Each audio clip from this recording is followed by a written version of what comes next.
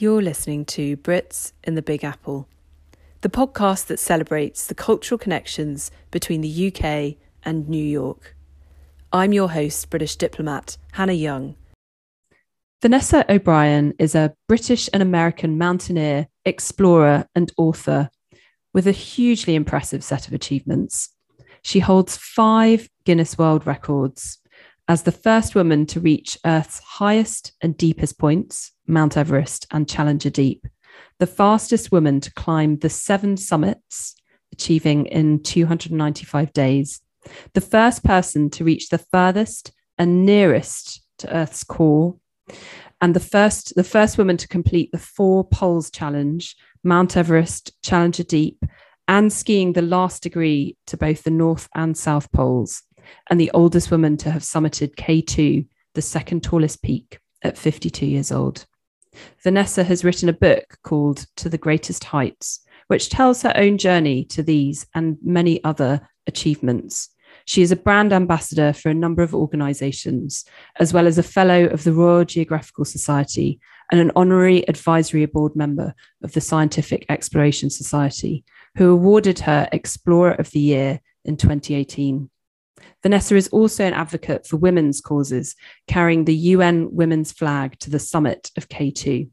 She lives in New York with her British husband. Vanessa, welcome to Brits in the Big Apple. Thank you so much, Becca. It's a pleasure to be here. I wonder if you could start by sharing a bit about your background and how you got into mountaineering. So in the book, To the Greatest Heights, it tells the story of basically how I lost my corporate job and decided to climb Mount Everest after the Great Recession around 2010. I take the readers through several hair-raising obstacles, learning to climb and climbing itself, which include all the frozen body parts that litter the climbing trails and the setbacks in which I end up eating enormous bits of humble pie. I strive for authenticity in the book, and there's a lot of character development. So any of the readers would see that any successes that I achieve are not really easy, but won after a fair amount of effort and determination.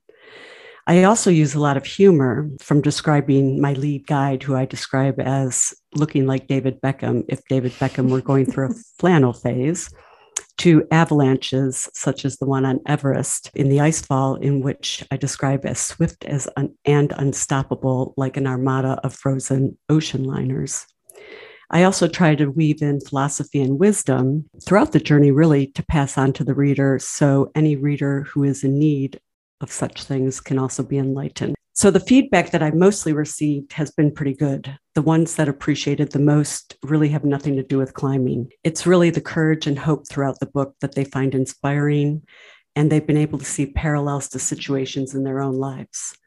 Many of the themes have had to do with being stuck in life, and there's been no better time to have been stuck than during COVID-19, when people felt trapped and wanted a way out. So my job as an author has been to show readers that they really have more personal power, and taking any step forwards have less initial risk than they think, because they can always go backwards.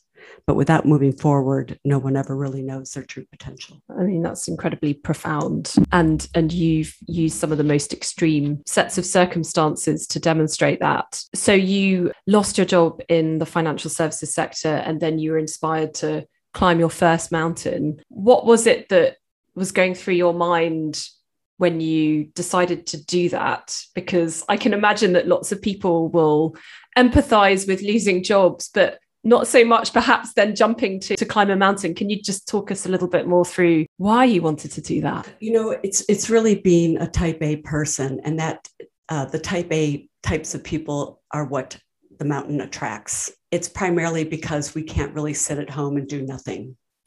What I didn't know is what exactly I would do, but what I found is that I was searching for something, and it was the first time I really was out of work, and I kept making lists, and my lists included things like having a goal and having it something I could sink my teeth into, maybe something that would take 2 to 3 years. And as I made these lists, I tried to put activities against these lists, but the activities would fail in one way or another. Like, say I want to cure malaria, which is altruistic but bigger than me, and it would fail on a time dimension. Or if I loved beauty products, I wanted to create one. I would know nothing about the packaging or how to preserve the product. So it would fail on a time element. And then when somebody mentioned Everest, it just, kind of ricocheted. And then the proverbial penny dropped. And it was like, wow, Everest, Everest, Everest, Everest. Where is it? How high is it? And my head was like spinning. And then I just took it from there. The only real difference is I never forgot about it. And I just ended up going mad researching it. And it did hit every criteria. And that's really where the journey took off, was that suggestion. Where do you think your sense of adventure comes from? Is that something that you've been born with? How have you cultivated it? For better or for worse, I think I was born in December, which is lucky or unlucky with that, Archer and that sign of Sagittarius where, that proverbial bow is shot and, I go off and chase something. There's parts of that which are true. There's a sense of curiosity in which, I've always been attracted to, outdoors and adventure and foreign places. The unknown has always been exciting, but also I was born to young parents, and young parents encouraged, activities, fun things. My father was an outdoorsman and was always active in hunting and fishing, and, would sort of scoop us up and take us out. And I compared to the Griswolds one day, but, we were always thrown in the back of the car and just taken somewhere. So I think we were just encouraged to explore. We were talking earlier about my husband, who had a similar set of influences from his parents. He was taken to Everest Base Camp when he was 8 years old. And I know that was a seminal moment for him in terms of his love of mountains and mountaineering, although he's sadly not managed to take it as far as you have. You have such an impressive set of achievements, and you've broken so many world records. Are there any standout achievements? I wonder if one is more profound than the other, or are they all actually part of a broader story that you're telling? Well, they all represent something different. The first woman to reach Earth's highest and lowest is important to me because it represents, two different mediums, the mountains and the ocean. When I think about the extreme, I think about what our generation could contribute that the previous generations maybe couldn't. The previous generations, and I've gotten to know a lot of, the famous climbers over the years, they were really set out to go and specifically conquer a mountain and find a new route because it was unknown how to get up. But for my generation that came along, I really wanted to look at it differently and say, okay, so we know how to get up on the mountain. What can we do differently? So what we really could contribute was what our age was struggling with, which was climate change. So we were effectively the boots on the ground. And what I would later say, maybe the stunt men and women who could take the risk that the scientists didn't have to bring the samples back and therefore find out about contamination, bring back the samples to see if the glaciers were receding, or if we're in the ocean, the water samples to prove whether there was ocean acidification or the warming of the oceans, so single cell organisms could no longer effectively grow their shells. So all of these things were important, but since we were there, it was negligence in my mind not to capture those things. Wow. So you have literally seen climate change firsthand and the effects of climate change. On the same mountain every year. Mm. That's how profound it is. And in fact, I would even say, to the extent that if you decided that you cared, it's almost too late, because something like the Himalayas, a third of those glaciers are already gone. And all you could really do is care about that second third. You can never bring back the first third. It's as you say, it's irreversible, and we are doing a lot, as you know, as the UK government, to show real leadership on the world stage. But it takes everybody to be absolutely involved. Absolutely, that's so true.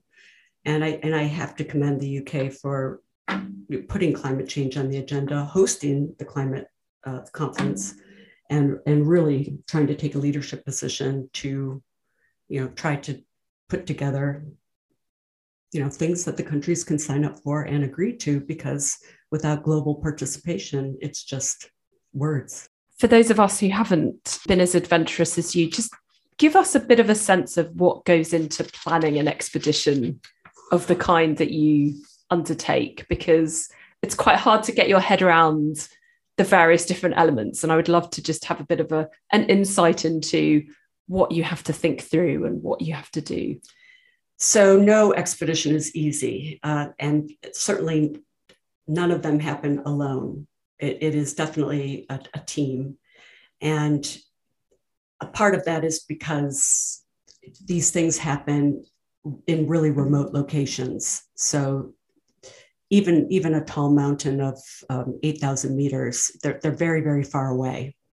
So, they're so remote. You go to a capital city in a remote place, and then fly to the farthest city, and then walk another 100 kilometers to get to the base of the mountain, and then you're 7 kilometers walking vertical.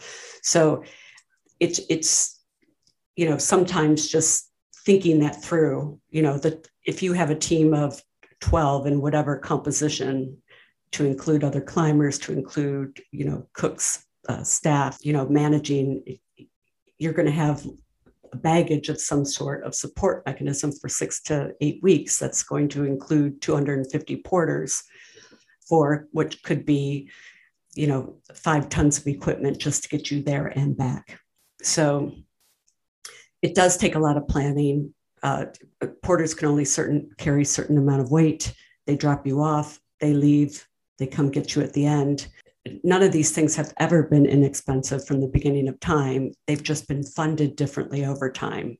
Mm. So early on, these things were funded through alpine clubs and geographic societies, and even some of the newspapers who sometimes people could sell advance rights to books and things like that. Nowadays, it's easier for men to get sponsorship. If it's a watch or a car, some technology companies, it's very, very easy for them to get sponsorship, but it's harder for women for sure. And there's less women. Usually they'll say, well, what if she dies? No, oftentimes they'll never ask a man that. That is the dichotomy of sometimes what women face.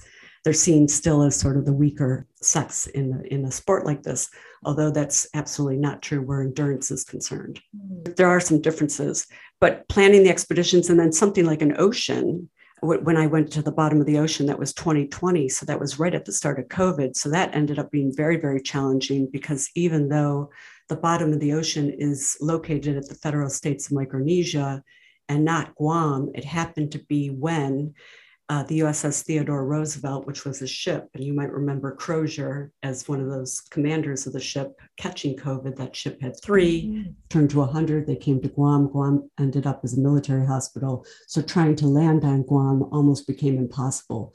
So the only thing that you can absolutely guarantee on an expedition is that something will go wrong. So you have to be extremely flexible, adaptable, quick to problem solve around almost anything that could pop up. And sometimes clever, like in that case with Guam, then President Trump had a president's proclamation that said only essential services, but therein was an opportunity. And the opportunity was that no one knew exactly what that meant. Where there is uncertainty, there is also opportunity. I was actually going to ask you what you think are the most helpful characteristics for being a successful mountaineer. I mean, you've already just mentioned some around problem solving and perseverance, but you also talk about having quite large teams with you. So leadership must be such a hugely important dimension to it all. Yeah, leadership is critical. And I think in any expedition, it's important to have a leader. Usually that leader is the one who signs the permit in most cases. It's important because there will be situations and occasionally life-threatening situations in which calls have to be made, and you have to know who that person is. You may not always agree, but there has to be one person where, quote, the buck stops here. And that person has to be able to stand up and take responsibility for if it goes right, if it goes wrong, if whatever, it has to be that person. I think that's very, very important in any of these expeditions. And generally, we always know who that is. It would be the same, I think, in any organization. Whoever designates and stands up, we know who the leader is. And in your world, you are genuinely potentially having to make life or death decisions. So you'll see in the book, there's some interesting comparison and contrast. I think there's 3 situations where women really stand out as phenomenal leaders. And I take those opportunities to compare and contrast them to male differences in leadership around communication and collaboration and teamwork. Doesn't take away from their ability in decision-making, but how they come to decision-making is a little bit different. Oftentimes through the collaboration process, they will still make the decision, but how they involve others may be different. But the decision-making is very, very important and a big part of leadership. Mm. And actually, I was going to move on to talk about you as a woman in this profession, because one of the real standout headlines is that you were the first woman to achieve so many of these summits. You spent most of your career in finance, you mentioned before, and now in this profession, and both of those are pretty male dominated. So I wonder if you could tell us a little bit more about your own personal experience as a female mountaineer and some of the challenges that you faced in that context. Yeah, sure. I'd say there's definitely parallels. Both mountaineering and finance, certainly back earlier, were male dominated. I'm sure it's changed, but you'll still see a slight preference for male domination in those areas. However, going from one to the other meant that I wouldn't see a change. But climbing was different, and especially back in the day, because again, if I take, let's take Sir Chris Bonington, who I adore, he climbed with his mates, which is fantastic, but I definitely did not climb with my mates. My mates were girlfriends who wouldn't be caught climbing outdoors, much less peeing outdoors. That would be a straight red card, right? So no chance. So I was leading 2 lives in a sense. I was mountain me and urban me. And at one point in the book, I think I say I'm equally happy in a tent or a 5-star hotel. And you can note the extremes, but they are extremes. I'm definitely not happy in the middle. No 3-star hotels. But anyway, back to being a woman, the teams were always focused on objectives. So really, if there's 5 boxes and 5 people, everybody grabs a box. We're focused on the objective. I'm not seen as a girl, as a part of a team. I'm just seen as a team member. You might as well assign letters like A, B, C, D, E. It's not that I'm taking the sex away from somebody. It's just that it's not important. We're equal. And the mountain, by the way, Reinhold Messner had a great quote: mountains aren't fair or unfair. They're just dangerous. Mountains don't discriminate. They don't care who's climbing them. It's an endurance sport. You don't have a benefit. It's not like you benefit because you have more upper body strength. Your legs and your feet and your mind and your focus and your ability to stay there. The stereotypes are really out the window for all practical purposes. I would say, we're equal. You made a point earlier about male sponsorship. Do you think that the wider environment is more predisposed to supporting men, aside from the actual expedition itself? I do see men get more sponsored. If I break that down, there's a couple of reasons probably for that. One goes against men and women, and that is that mountaineering is not seen as a sport like football or rugby or tennis. You're not going to see an agent go after us. Mm-hmm. And part of that is probably goes back to having been an Olympic game and then taken out of the Olympics. We had 3 Olympic gold medals in mountaineering in the early days, and it was taken away. It is not a sport that you want to watch in real time, so it's not something you're going to televise. Where the money is, there's actually probably more dollars chasing females in terms of products when you break down like cosmetics and skincare and things like that. So actually, it's kind of interesting. The only thing I could think of is that it comes down to risk and companies potentially not wanting to have a publicity scandal where it doesn't matter what it's cost. I don't want to be associated with a body on a mountain. But there are ways to mitigate that. And depending on the risk appetite, what you would do is say, okay, no social media until you're at the summit, number 1, no social media until you're down from the summit, number 2, or no social media until you're back completely. And there's no country risk. But what I think the brands forget is there will never again be an opportunity to showcase the brand values of the hard work, the discipline, the focus, everything that goes into getting to the top. And then, of course, the brand of being at the top, being number one, flying that flag. Those opportunities, they're gone. You can't simulate that. You can't just Photoshop that in, right? So there's only one time to be there and to actually be a part of that success. So there are missed opportunities, and maybe in the future, new marketing execs come in and they think a little broader, they'll open this up and they'll start to mitigate the risks and say, hey, wait a minute, I am going to engage this, because there's also ways to engage individuals during this. We're gonna do something when they reach Camp 1, Camp 2, Camp 3, Camp 4, maybe pay off a credit card bill, maybe do something, where they engage the consumers who get really excited. And you've written a book called To the Greatest Heights, Facing Danger, Finding Humility and Climbing a Mountain of Truth. And you describe it as a story about resilience, the love child born to obstacles and avalanches, and about how the adventure of life evolves into exploration. Can you tell us a bit more about the book? You've talked about some of the elements in it, but also some of the acute challenges that you talk about, including trauma, which is a very difficult subject to have to write about, albeit your own autobiography, effectively. Can you tell us a bit more about the book? So when I first wrote the book, I wrote it chronologically, which meant that the book was sold to Simon & Schuster. Then comes the real writing. And the real writing was, okay, what would make a good story? I didn't really like the chronological way that it was written. And I hired somebody who was called a plot whisperer. She was the one who really helped me look through all the different key aspects of the chapter. In fact, I remember being in a war room with her and putting all of these Post-its up around the wall.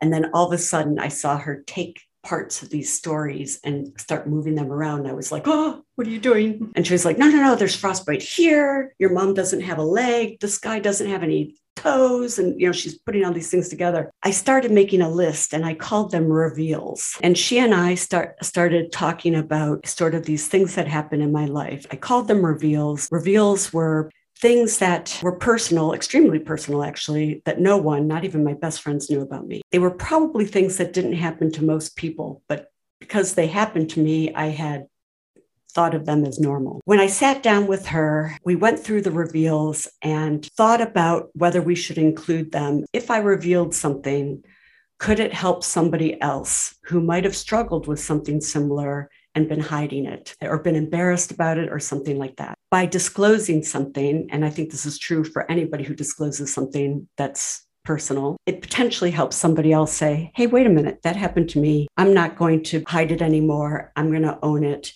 So it's a way to try to normalize something and make people feel like they're not alone. What am I talking about? We're talking about things like abandonment. We're talking about alcoholism. We're talking about depression, body shaming, female sterilization, violence, trauma, what happens when you have to get back on your feet, gender roles, sanitary conditions, and even Islamophobia. So there's like just really heavy subjects. They're brought up because, of course, climbing, what are you doing when you're climbing? You got 8 hours, you're in your head. What response have you had so far?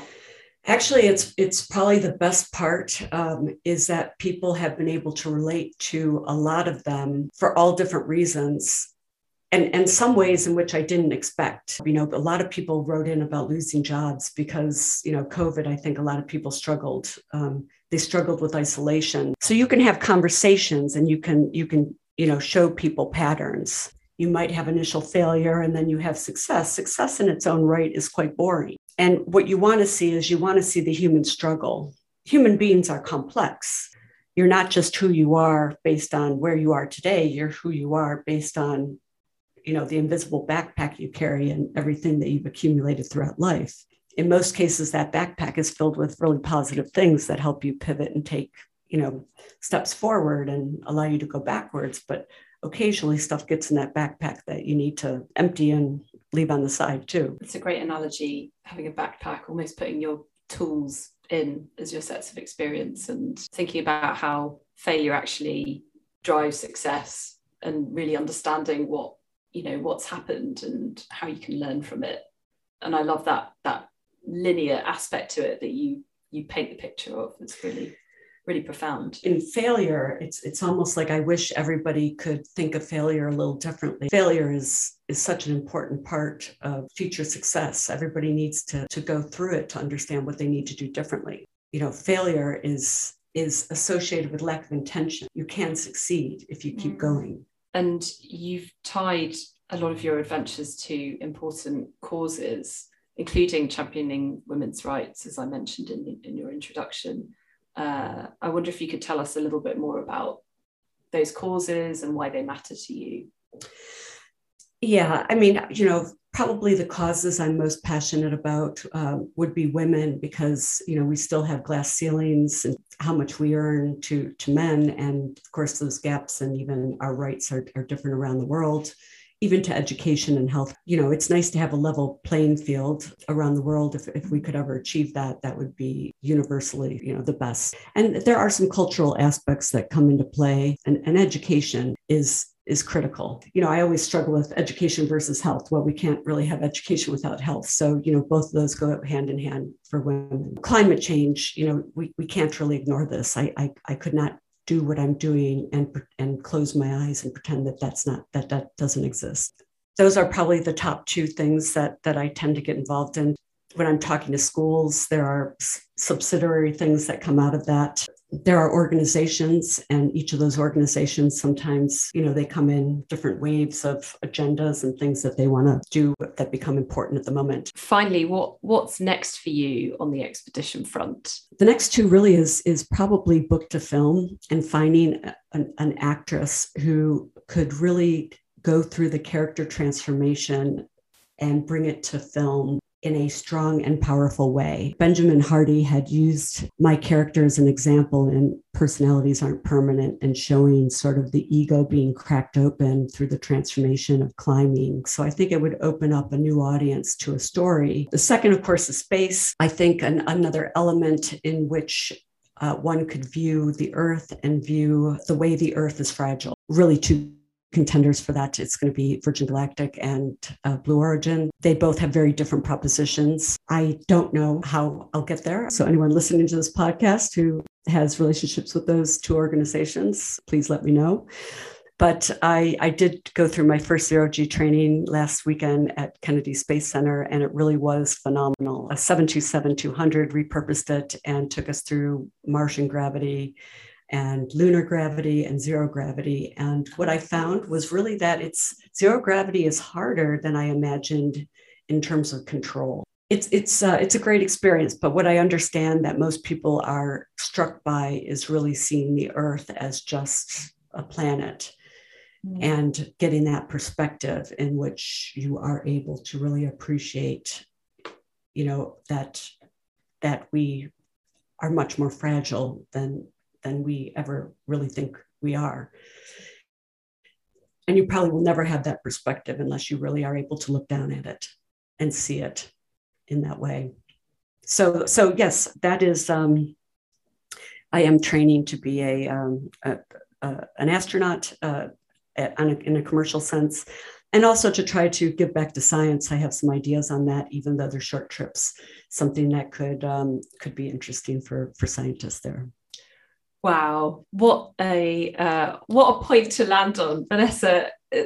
You're an inspiration, and I wish you all the success for becoming an astronaut. That is absolutely incredible and would be an amazing addition to your already impressive achievements. Thank you so much for coming on Brits in the Big Apple and sharing your incredible story with us. Thank you so much. It's a pleasure. You're listening to Brits in the Big Apple, brought to you by the British Consulate in New York. If you'd like to hear more about the work of the British Consulate, please follow us on Twitter or Instagram at UK in New York. Thank you for listening.